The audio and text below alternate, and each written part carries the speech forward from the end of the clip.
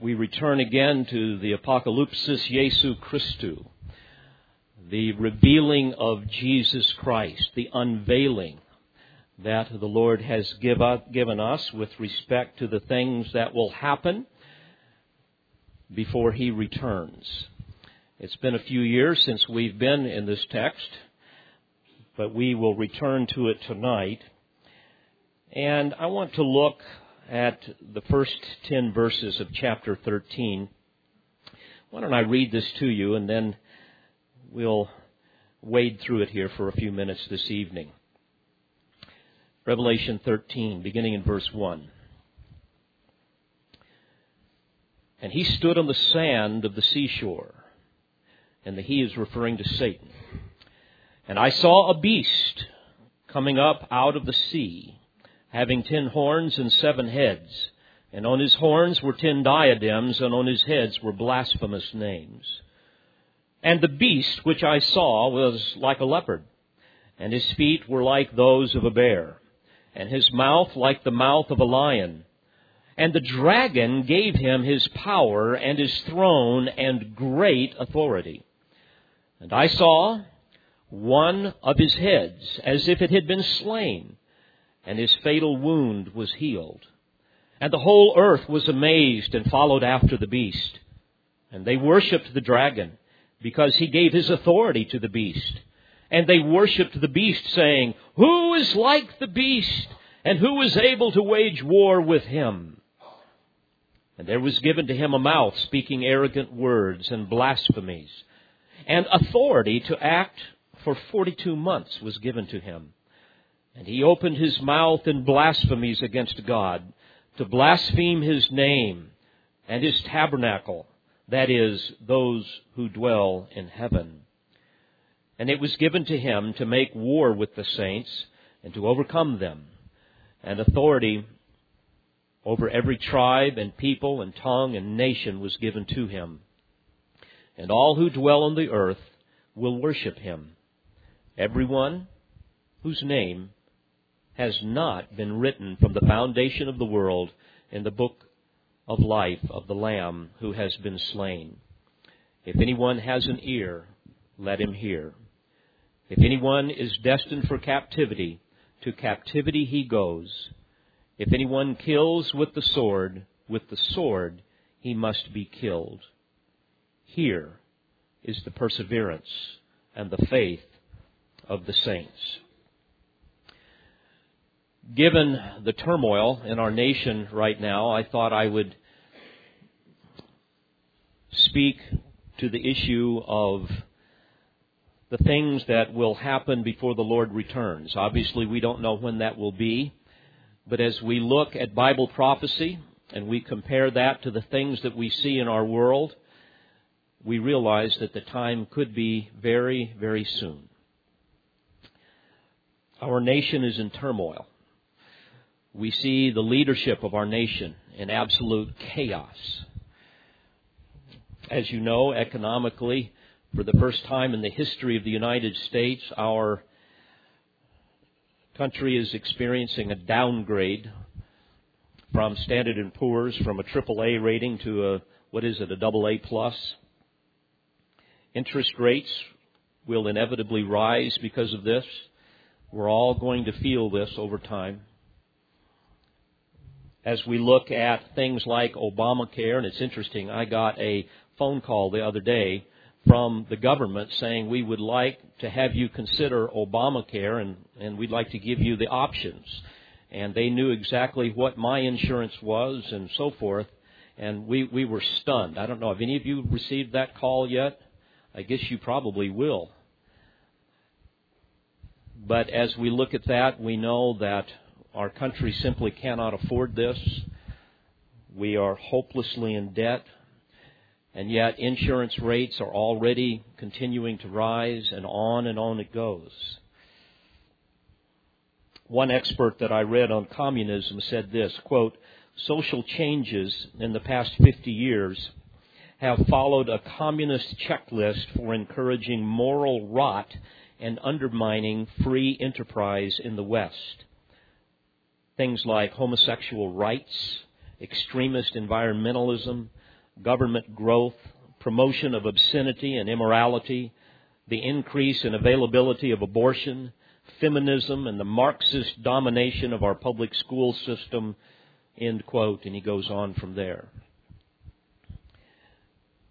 As we look even at our country, not to mention around the world, we see an increased hatred of Israel, where God's beloved enemy, His chosen people, Israel, currently reside. We've seen this even in the way our president has treated Prime Minister Netanyahu when he has come. The sensitivity towards Islam continues to grow, and the hatred towards Israel, as well as Christianity, continues to grow. I read recently that Guantanamo's Muslim detainees have convinced the United States prison there not to fly the American flag where they can see it because it offends their sensibilities, the sensibilities of Islamic jihadists that are in U.S. custody. The United States has agreed not to offend them, so they've moved the flag. It's absurd. United Nations Security Council is now agreeing with the Arab Leagues of Nations to grant UN membership to the Palestinian state in the Gaza Strip and the West Bank in Israel, and to consider East Jerusalem as its capital. They're seeking to force Israel to give up half of its land. If you know anything about the land, you know that if they give up any portion of this land, Israel is completely indefensible. And of course, that's ultimately what they want. You have the Muslim Brotherhood, Al-Qaeda, Hezbollah, Hamas, and Iran, all determined to destroy the Jewish state and disperse its people. And frankly, as we look at all of this, and we compare this, for example, to the prophetic literature in Ezekiel 38 and 39, you very quickly see that the stage is set. The invasion of Gog and Magog, which, as we look at it, are clearly Islamic countries that God will bring down upon Israel and destroy them on the mountains of Israel. We're not sure prophetically when this will happen. I tend to believe, and if you've heard me teach on this, I agree with others that tend to believe that this could happen actually before the rapture of the church, but we don't know for sure. But again, we see the stage is set for all of this. And sadly, beyond all of this, we see an increased hatred, even in evangelical circles, for a premillennial position, for people who, as we would do, interpret the Scriptures with their normal meaning, the normal understanding of Scripture, and therefore maintain a literal, historical, grammatical hermeneutic all throughout Scripture, which leads you to a premillennial understanding of prophecy, which leads you to the conclusion that what God has promised Israel, He is going to fulfill with Israel, that there is a huge distinction between Israel and the church, that Israel is not the church. And there is an increased hatred towards people like that, people like us. Many times we're called Christian Zionists. We believe that God's promises are true to His people, that there will be a literal Jerusalem as the Jewish capital of a future millennial kingdom, that there will be a future temple, as Ezekiel 40 through 48 tells us, and on and on. Elwood McQuaid with Friends of Israel, if you get the little magazine, Israel My Glory, which I hope you do, it's a great magazine, he says this, quote, Christian Zionists are accused of blasphemy by some. In fact, the accusers are so hostile to Israel, they question the very idea of revering Jerusalem as the holy city and claim that Christian Zionists endorse the, quote, ethnic cleansing of Palestinians. Of course, that's not even remotely true. Of course, we don't endorse that. He went on to say, today there is a deep-seated theological hostility toward dispensational teaching and it reflects an obsessive prejudice against Israel and denies Jewish people their rightful place in God's program. As one non-dispensationalist put it, quote, "The church is Israel in a newly reformed and expanded phase of existence. The church is really the continuation of Israel," end quote. I won't get into that, but certainly I've argued, and you can hear this in expositions that I've done, that there is no indication that that is true in Scripture. Well, the point with all of this is to say the world is a mess. And I believe that the prophetic stage is set for the final events, that the world is indeed being prepared for the Antichrist. There is an old adage that says, nature abhors a vacuum.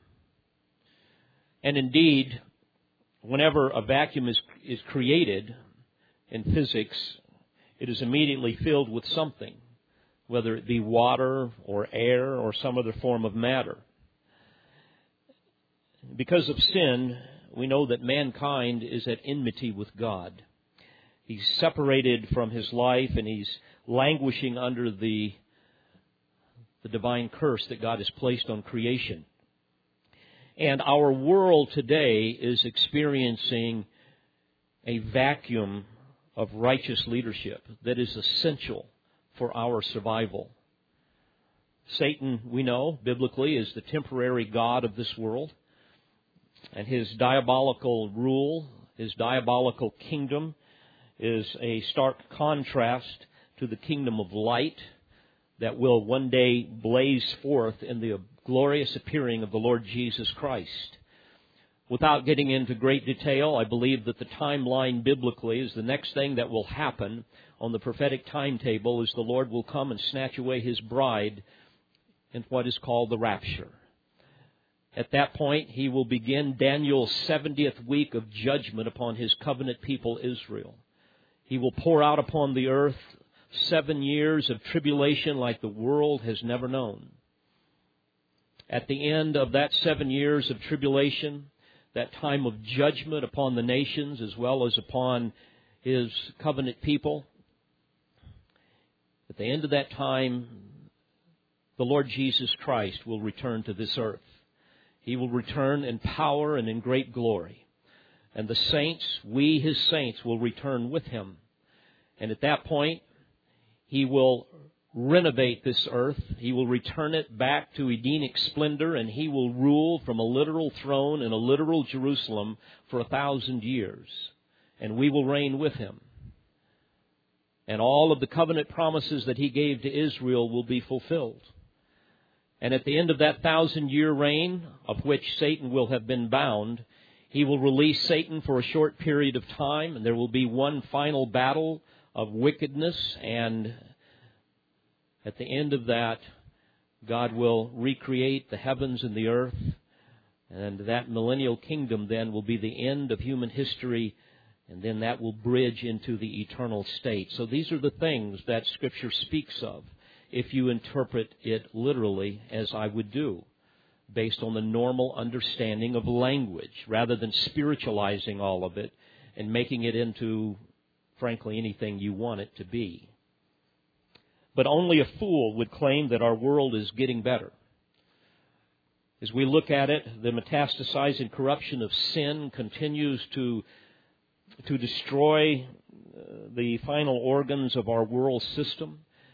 And the world has a leadership vacuum that many are trying to fill. The steady deterioration of societies is certainly a dilemma to the liberal elite who remain committed to classic Darwinianism, that evolutionary vision that would say that ultimately man is progressing and trending upward. I don't see that. And since this is not happening, they come in with their social engineering to try to make it happen, requiring, of course, the superior wisdom of the liberal elite to somehow control the populace whom they consider to be ignorant rabble. And frankly, this is what gave rise to the president that we currently have, the administration that we have. Man is desperate for a leader, somebody who will give them the answers. And therefore, they are predisposed to worshiping anyone that offers them, quote, change they can believe in. Where have you heard that before?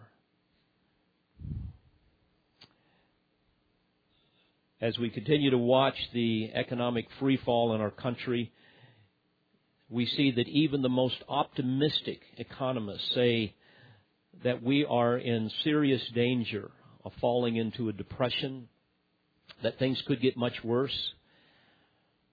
And dear friends, if America is brought to her knees economically, we will at that point gladly obey anybody that will help us feed our families. And we will become serfs of the elite, the ones that I believe Satan will put over us. Now imagine how much worse the world will be once the true church is translated into heaven. Imagine what it'll be like when we are snatched away. Can you imagine a world with no more Christians? No more salt, no more light. No more salt that would slow down the decomposition. No more light to expose error. David Larson, the great theologian that was once in this pulpit a number of years ago, said this, quote, "Problems on earth seem insurmountable. No human leadership seems competent to address the complexity of the issues. A demographic explosion with moral, social, economic, ecological, and political ramifications baffles the think tanks of the world. Humankind's vaunted self-sufficiency evaporates in the face of insoluble questions. The church, notwithstanding her frequent impotence and perennial failure, is now gone, and the salt and light she was afforded are missing. Homo sapiens are adrift, rudderless." End quote. That's what it'll be like when the church is gone. The world needs a leader. It needs a political hero. One prominent Belgian diplomat, who is also an astute European strategist, named Paul Henrique Spaak, put it this way, quote, "We do not want another committee. We have too many already. What we want is a man of sufficient stature to hold the allegiance of all the people and to lift us out of the economic morass into which we are sinking. Send us such a man, be he God or devil, we will receive him." End quote. Paul Mazur, a prominent European economist, banker, commented on this leadership vacuum. He made this prediction, quote, "The large number of government bureaus that will have their orbits in the atmosphere of our planet cannot be allowed the freedom to compete and collide with one another. So in order to control the diverse bureaucracies required, a Politburo will develop. And over this group organization, there is likely to arise the final and single arbiter, the master of the order, the total dictator." End quote. We also see the constant turmoil that's caused by the collision of world religions. And of course, the cultural elite has the answer for that as well. Let's just form one religion. And we know that not only will there one day be a one world government, there will be a one world religion. Let's finally put a stop to all these warring factions. Let's just put them all together. And we see the acceleration, therefore, of what is called pluralism. This is the agenda, for example, of the Tony Blair Faith Foundation. Blair states this, quote, "God's Spirit moves through us in the world at a pace that can never be constricted by any one religious paradigm. Be very wary of people who think theirs is the only way." End quote. Members of his board include a Zen Buddhist, a Hindu from Minnesota, an Anglican, a rabbi, and of course, Rick Warren with the Purpose-Driven Life. Blair was one of the featured speakers at the 2009 Leadership Summit hosted by Bill Hybels at the Willow Creek Church. That's the church that really gave birth to the whole seeker-sensitive movement about 30 years ago. And they hosted the rock star Bono, I think that's how you pronounce it, who created the coexist sign. Have you ever seen that on bumper stickers? Coexist. It was first displayed in his 2005 Vertigo tour on a massive big screen. The C had the Islamic crescent. For coexist, you have the C. Well, as you're looking at the C, it had the Islamic crescent. The O has the broken inverted cross, or the peace sign. The E stood for male and female. The X had the Jewish Star of David. And the I had the Wicca pagan Baha'i symbol, became the Wicca pagan Baha'i symbol. The S is turned into the Taoism and Confucianism symbol, and the T was the Christian cross. And also displayed is the favorite mantra of the emergent church, the New Age church. The big sign that says, quote, "Everything you know is wrong." Then Bono led the audience in a chant, quote, "Jesus, Jew, Mohammed, all true." Can you imagine chanting that? And these men are asked to speak at a, quote, Christian leadership conference. You see, friends, all discernment is gone. Chaos reigns supreme today. Satan is preparing the world for the Antichrist. He is going to fill that leadership vacuum. As we study Scripture, we see that Satan will send his son, the Antichrist, to fill the void. The second member of the unholy Trinity, which consists of the dragon, which is Satan, the beast of the sea, which is the Antichrist, and the beast out of the earth, which is the false prophet, the religious leader. The Antichrist will be a satanically possessed man that will deceive the world. Now, to give you an overview, and we are going to get to the text here in a moment, during the first half of the tribulation, through the help of the false prophet and myriads of demons, the Antichrist will establish a one-world religion, where indeed they will all coexist. The Lord calls it in Revelation 17, Babylon the Great, the mother of harlots and of the abominations of the earth. This will be the church that will become drunk with the blood of the saints, according to the text. And midway through the tribulation, he will turn against this system and demand that the world worship him. In the prophetic drama of the apocalypse, we find consistently the beast being pitted against the Lamb, the Lord Jesus. A self-deified politician who will be the seed of the serpent will then be given power to rule over a 10-nation confederacy, which is ultimately the world, all in an effort to eradicate the seed of the woman, which is Israel, and thereby thwart the purposes of God with respect to His covenant promises to establish His kingdom, His messianic kingdom. And so as Judas betrayed Christ, the Antichrist will betray Israel. It's tragic to see how we see this betrayal happening even now in our own country, the betrayal against Israel. In fact, our president has a 4% approval rating in Israel today. A lot of people have asked me, do you think Obama is the Antichrist? I have no idea, but I will say this, I would seriously doubt it, because even Obama has very low approval ratings in the Arab world. It's about 20% right now. He's the laughingstock of Europe. He's the laughingstock of Russia, the laughingstock of China. And even in the United States, not to mention around the world, his negative ratings are very, very high. The only ones that really approve him here are the liberal elite and those who are worried that they won't get their next handout and so forth. So, having said all of that, giving you a bit of background here, let me give you a better understanding, hopefully, of what the Lord has to say with respect to the end of the age. By way of context here and chronology, the sounding of the seventh trumpet in chapter 11 really sets into motion the final judgments that God will pour out upon the world just before His return.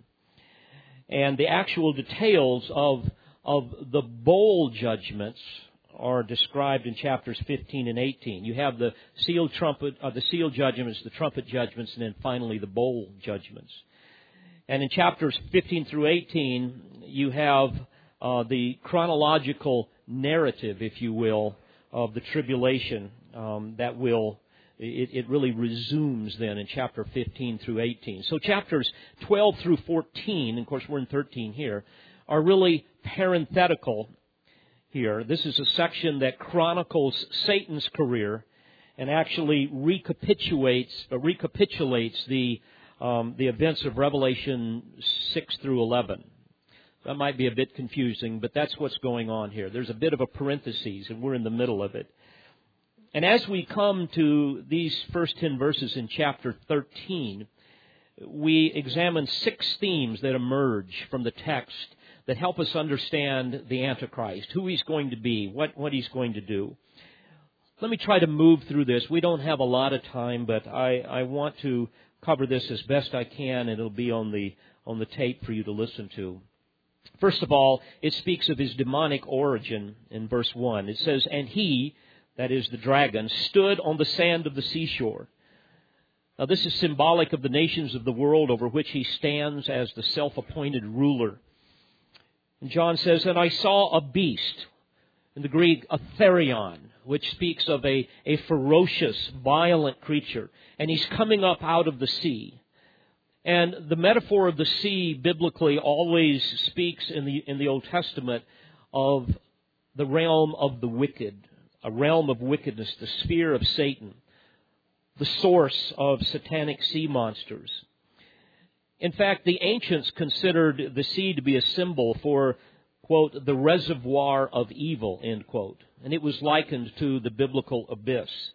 And in Revelation 11:7 as well as 17:8, the beast is seen coming up out of the abyss, that prison that currently incarcerates the most vile demons and where Satan will one day be incarcerated during the final days of the millennial kingdom. So John sees this man arising from this wretched penitentiary, if you will.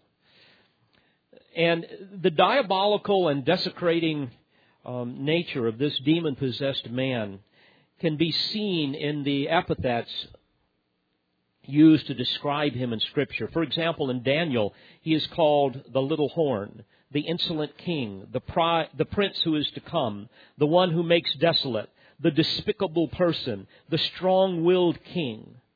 And the prophet Zechariah describes him as the worthless shepherd. And in 2 Thessalonians chapter 2 and verse 3, he's described as the man of lawlessness and the son of destruction. And in verse 8, he's described as the lawless one. And here in Revelation, he's described as the beast. So this man will be a charismatic demagogue, brilliant, persuasive, yet deceptive and deadly. Now there's much debate about whether or not the Antichrist will be a Jew or a Gentile. There's various arguments that he will be a Jew. Because of the length of time, I'm not going to go through all of those. I've done those before. But I don't believe that any of those are compelling. I am convinced that ultimately he will be a Gentile, because Jesus refers to this as the times of the Gentiles, this last day period, Luke 21:24, indicating that a Gentile will be in the position of ruling. And frankly, it's incongruent to have Satan empowering a Jew to be the final ruler of the times of the Gentiles. That just doesn't make sense to me. When it will be the Gentiles that are trampling down the Jews. As we look at Scripture, I believe that the Antichrist will lead a European alliance, a revived Roman Empire of Gentile nations, and all the rulers and nations are described in Daniel 2 as well as Daniel 7, and they're all Gentile. And again, it would make no sense to assume that the Antichrist, whose kingdom bears the identity of the Roman Empire, would be anything other than a Gentile. The description in Daniel 11 parallels the character of the arch enemies of Israel down through the years, and all of them have been Gentiles. You've got Pharaoh, Nebuchadnezzar, Antiochus IV, Epiphanes, Titus, Hadrian, and many other Roman, as well as Muslim and European leaders, not to mention Hitler and Stalin. And I would also add that to say that the Antichrist will be Jewish is supremely offensive to Jewish people. You must know that and be very careful with that. This fuels the flames of the ancient, quote, blood libel, if you're familiar with that. Allegations of Jews having human sacrifices on the altar and all of this. In fact, the most virulent strain of anti-Semitism in the world that was really motivated by Christians over the years to persecute Jews comes from this particular deception, and it's very prominent among the Muslims today. Now, it's hard to know the origin of the blood libel, but John Chrysostom in the 4th century A.D. taught that the Antichrist would be a Jew from the cursed tribe of Dan. So that's probably where a lot of this came. And for him and many others, Jews were inveterate murderers possessed by the devil, and the blood libel has grown over the years. You hear stories of how the Jews sold themselves to Satan, and they're worse than apes, that they grow horns, and they're committed to enslaving all of the Jewish world. And this is the type of stuff that is taught, especially to young Muslim children. This is why there's such hatred for the Jews. So be very careful if you say, well, I think the Antichrist just might be a Jew. There's all kinds of problems with that, I believe, exegetically, but also be careful with respect to how the Jews would hear this. But next we see the likeness of the Antichrist to the one who empowers him in verse 1. It says, having 10 horns and 7 heads. We have almost the same identical description of Satan in chapter 12, verse 3, where it says, the great red dragon having 7 heads and 10 horns, and on his heads were 7 diadems. Now, horns are always emblematic in the Scripture of great strength and power. And this is the symbolism that we see here with the beast who will rule over 10 kings and 10 nations. In Daniel 7, verses 16 and following, we discover that the number 10 is emblematic of the great political and military power of the Antichrist. Moreover, ultimately, according to Daniel 7:23, he will rule the whole world. And there he is pictured as the 4th beast who will be a 4th kingdom on the earth. And this is a description that links him to the 4th kingdom of Daniel's vision. Remember that great vision of the statue that King Nebuchadnezzar saw in his dream in Daniel 2. This great kingdom of Rome with legs of iron, it says, yet its feet partly of iron and partly of clay. And it goes on to say that the one that was a stone cut out without hands, picturing Christ, and that will be the one that will strike on his feet of iron and clay and crush it, according to Daniel 2:33 through 34. So the Lord is telling John here in his vision that this beast is going to have 10 horns, again, symbolic of this revived Roman Empire, and 7 heads, which represents 7 successive world empires. We see them described, for example, in Revelation 17. They are Egypt, Assyria, Babylon, Medo-Persia, Greece, Rome, and the final kingdom of the Antichrist. And notice, it says on his 10 horns were 10 diadems. The diadema, this is a crown that marked the regal status of a subordinate king. And this is symbolic of the regal authority associated with these 10 rulers and their empires, all of which will be subordinate to the beast, to the Antichrist. And finally, we see that on his heads were blasphemous names. And these names will demonstrate the allegiance that they will have to the beast, whom they will deify. rather than worshiping the one true God. And by the way, this was practiced in the ancient days, the days of the Roman emperors, where they would put various titles of deities on different types of crowns that they would have. So, this is speaking of his demonic origin. Secondly, we learn more here in verse 2 about his world empire. Notice it says, And the beast which I saw was like a leopard, and his feet were like those of a bear, and his mouth like the mouth of a lion. Now, this imagery difference is also rooted in Daniel chapter 7, where Daniel portrays 4 beasts. You recall, he portrays the lion, the bear, and the leopard. And the fourth beast, which is a composite of the first 3, is described as, in verse 7, dreadful and terrifying and extremely strong. And it's interesting that here John lists these animals in reverse. And the reason for that is because he is looking back upon history, whereas Daniel was looking forward into history. Now, these 3 animals, the leopard, the bear, and the lion, symbolize ferocious, vicious power of the 3 successive world empires of Neo-Babylonian, Medo-Persia, and Greece. But the fourth beast, representing the Roman Empire, is emblematic of the final empire of the Antichrist. That empire that will incorporate the cruelty and the power of the first 3. And friends, this will be a final empire that is unparalleled in human history. It's interesting, if you watch the last presidential election, you can see how easy it is for people to abandon all logic and common sense and worship a man. And that's precisely what is going to happen. When people are afraid and when people are desperate, they will turn to man. They won't turn to God. And this is what will happen once again. In fact, every dictator over the course of history has known this. This is a secret. If you get people to a place of desperation, they will follow you anywhere.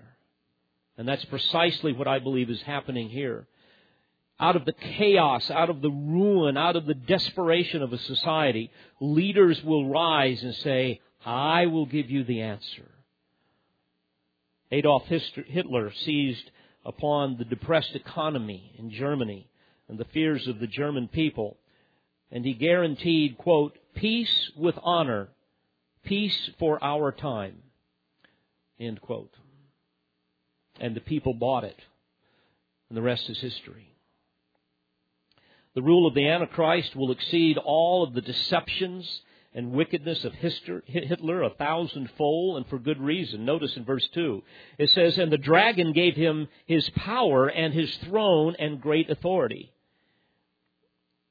Again, it's hard to imagine what the world will be like once the church is removed. But think of the utter freefall of morality when the Holy Spirit steps aside, as He will, according to 2 Thessalonians 2:7. It says, when he who now restrains will do so until he is taken out of the way. Literally, when He steps aside. Think what it'll be like. And this will happen at the midpoint of the tribulation. You see, when that happens, this will allow Satan's dictator to rule without restraint. And that will happen for 42 months. The Scripture is very clear. Daniel 7:25 as well as Revelation 13:5. And next, the Lord reveals to us the incredible deception that will unite the world around the Antichrist and worship him. And that's his counterfeit death, number 3. Notice verse 3. And I saw one of his heads as if it had been slain, and his fatal wound was healed. And the whole earth was amazed and followed after the beast. If you'll notice here, the personal pronoun his, combined with verses 12, 14, and chapter 17, 8, as well as verse 11, that really helps us understand that this fatal wound does not refer to the destruction of and subsequent healing of one of the nations, as some people want to say, but rather it refers to the person of the Antichrist. And this also explains the world's amazement, how the world will see this and be completely flabbergasted, and this will galvanize the people. People of vast religions, vastly different religions, vastly different cultures. It will galvanize them with all this diversity to coexist and to worship and follow after the beast. Now, we're not told the specifics here, but we are told that he will supposedly die and be brought back to life, a counterfeit of the death and the resurrection of Jesus Christ, the Christ that he opposes. And if you look at all of these scenes throughout the prophetic literature, you will see that Satan always does things that are a counterfeit of what Christ has done. Of course, we're familiar with what I call the religious version of world wrestling. You can turn on the TV almost any day and see millions of people following after phony faith healers, doing all kinds of ridiculous things. But friends, all of the smoke and mirrors of Benny Hinn will pale in comparison to the deception that will occur with the false prophet that is introduced in verses 12 through 15. In fact, Paul describes this powerful trickery in 2 Thessalonians 2, beginning in verse 9. He says this, "The one whose coming is in accord with the activity of Satan, with all power and signs and false wonders, and with all the deception of wickedness for those who perish, because they did not receive the love of the truth so as to be saved. And for this reason God will send upon them a deluding influence, so that they might believe what is false, in order that they all may be judged who did not believe the truth, but took pleasure in wickedness." Now, his counterfeit death is going to lead, number 4, to his global worship. Notice in verse 4, "And they worshiped the dragon because he gave his authority to the beast. And they worshiped the beast." You see, by now, if you remember your prophecy, all of the cataclysmic judgments of the seal and the trumpet judgments, they will have killed literally billions of people upon the earth.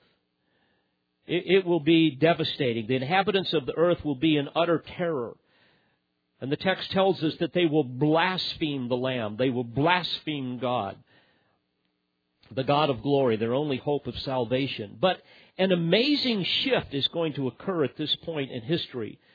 The world that embraced this ecumenical pluralism of the great harlot church, where all of the religions will coexist, will suddenly bow the knee to the Antichrist. Christianity will be seen as public enemy number 1, not to mention the ongoing hatred of the Jews. And yet, as we look at Scripture, we will see that people will also be coming to a saving knowledge of Christ by the droves during this time. And after seeing the death and what many will consider to be the reincarnation of the Antichrist, the world will quickly desire the same. They're going to want some kind of salvation. They've seen billions of people die. So, hey, let's worship this guy. He can save us as well. He's got a counterfeit resurrection. Let's buy into that. It worked for Jesus. Why won't it work for this guy? That's the idea. And by worshiping the Antichrist, isn't it amazing? They will unwittingly be worshiping Satan, who empowers them. It's amazing if you think about it. Satan is so powerful that he can actually deceive people into worshiping him, the very one that will damn them. They will say, according to verse 4, "Who is like the beast and who is able to wage war with him?" You see, they will see him as being absolutely invincible. They will worship him as a god. And this then will help us understand the 5th component of this description of the Antichrist, and that is his arrogant blasphemies. Notice verse 5. "And there was given to him a mouth speaking arrogant words and blasphemies, and authority to act for 42 months was given to him." Isn't it interesting? It says there was given to him. In other words, here the Lord reminds us again that he is ultimately sovereign.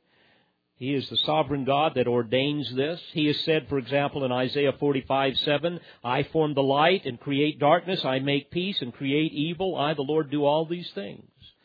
So indeed, the Lord is going to orchestrate these things to ultimately display His power, to display His mercy and grace upon those that He will save. All of these things ultimately to put His glory on display. And of course, this will be a source of great comfort to believers who are living in that day. Who knows, some of these believers may listen to this particular CD that's being produced tonight. They will certainly have the Word of God, and they will find great comfort to see once again that it is God who is in charge of all of these things. You will recall that there was a promised blessing given to the people who read this book. Here in Revelation chapter 1, verse 3, it says, Blessed is he who reads and those who hear the words of the prophecy and heed the things which are written in it, for the time is near. So prophetically, God ordains 42 months, a season of blasphemy against Himself. And this will include blasphemy against three things. Notice verse 6. And He opened His mouth in blasphemies against God to blaspheme His name and His tabernacle. He's going to blaspheme God. He's going to blaspheme His name. And of course, His name encompasses all of the glorious attributes of His person, as well as His tabernacle. This is where God resides right now in transcendent glory, the transcendent glory of heaven, from which Satan has been expelled by this time. And he goes on to say, and those who dwell in heaven, He's going to blaspheme them. These are the saints and the holy angels whom Satan hates. And the Lord concludes this section with a description of the Antichrist's murderous campaign, number 6. Verse 7, and it was given to him to make war with the saints and to overcome them. By the way, overcome them physically, not spiritually. Saints will always persevere. We have been sealed for the day of redemption, Paul has told us in Ephesians chapter 4, verse 30. In 1 Peter 1:5, we are protected by the power of God through faith for a salvation ready to be revealed in the last day. So God guarantees the final salvation of all true believers. And all true believers will persevere by the power of the Spirit. So Satan's murderous campaign will overcome many believers during this time physically before the Lord finally returns, but not spiritually. And the text says, and God gave him authority over every tribe and people and tongue and nation was given to him. Verse 8, and all who dwell on the earth. By the way, this is a phrase in Revelation to describe unbelievers. All those who dwell on the earth will worship Him. Everyone whose name has not been written from the foundation of the world in the book of life of the Lamb who was slain. In the New Testament, the phrase, the foundation of the world, is a synonym for before time began, or from all eternity, or eternity past. It's interesting, 7 times the New Testament describes believers as those whose names have been written in the book of life. And may I remind you, my friends, that this is the divine registry of those God who has chosen in eternity past to reconcile unto Himself by His uninfluenced choice. This is the glorious doctrine of election. This is a registry written in eternity past, according to Titus 1, verses 1 and 2, where it speaks how we were chosen of God in the hope of eternal life, which God, who cannot lie, promised long ages ago, before time began. Ephesians 1:4, He chose us in Him, when? Before the foundation of the world. So here the Lord reminds us of the security of the believer, many of which will be the victims of the Antichrist. And don't you know, this will be a comfort to those who are losing their loved ones and their friends during this time. Because even though all believers will be snatched away at the beginning of the tribulation, there will be millions of people that will come to Christ during this time. So after assuring the saints of their security because of their election and the sanctifying work of, as he says, the blood of the Lamb who was slain, he makes a plea here in verse 9 for spiritual understanding. He says, if anyone has an ear, let him hear. If anyone has an ear, let him hear. Now this is fascinating. This phrase is used 7 times in chapters 2 and 3. 7 times in chapters 2 and 3. But at the end of that phrase, in those chapters, there is an added phrase, and that is, to what the Spirit says to the churches. And so, in other words, 7 times in chapters 2 and 3 it says, if anyone has an ear, let him hear to what the Spirit says to the churches. But if you notice, it doesn't say to what the Spirit says to the churches here. Isn't that interesting? Why is that phrase omitted? Well, the reason is because the church is no longer here. The church has been snatched away in the rapture before the tribulation. In Revelation chapters 2 and 3, we see the church on earth. But from Revelation 4 on, it's always in heaven. Never mentioned again. So he says, if anyone has an ear, let him hear. And then he gives them a proverb. And this, my friends, is addressed specifically to the saints who will be alive during this time of enormous persecution and suffering. He says in verse 10, if anyone is destined for captivity, to captivity he goes. If anyone kills with the sword he must be killed. Now, this is both a warning for them to submit without retaliation to the impending persecution at the hands of the Antichrist, but it's also a message of hope. He's ultimately saying, look, I've ordained this to happen. Trust me. Trust me. Don't fight this. I'm in charge. My grace will ultimately prevail. As Paul said in Titus 3:7, having been justified by His grace, we should become heirs according to the hope of eternal life. And then he concludes saying, here is the perseverance and the faith of the saints. When I meditated upon this passage, actually several years ago, I was thinking about all that is about to transpire and all of the things that God has promised that is going to happen to this world. And I was thinking of those people who will come to a saving knowledge of Christ and who will endure things that we couldn't even really fathom unless we were there. And for them to have this kind of comfort in the sovereign promises of God will be undoubtedly a marvelous, marvelous blessing. And thinking upon that, I wrote this, ordained to suffer for a while, by grace we will endure. The flames of each and every trial doth make our faith more pure. By grace alone He gave us life, indwelt He conquers fear, redeemed to live above the strife. By grace we persevere. So friends, we live in a very difficult age. We live in an age where, again, I believe with all my heart that the world is being prepared very, very quickly for the Antichrist. And you need to get in harmony with it. You need to loosen your grip upon this world. Now, don't hear me say that you need to go out and, buy machine guns and tanks and fill your house full of food and all of that. You just need to be smart on those things. But, beloved, here's what I am saying. You need to make sure you're right with God. You need to make sure you know the Lord Jesus Christ. Because He is coming just as certain as the sun will rise in the morning in the east. And all that He has promised will come to pass. It's real easy for us to lose our perspective. Because we go to our comfortable homes and we turn on our televisions and we watch our football games and we go to our work and we drive our cars and we play with our little machines and do all of this stuff. And it's easy to lose sight of the fact that we are here for one purpose, and that is to glorify God.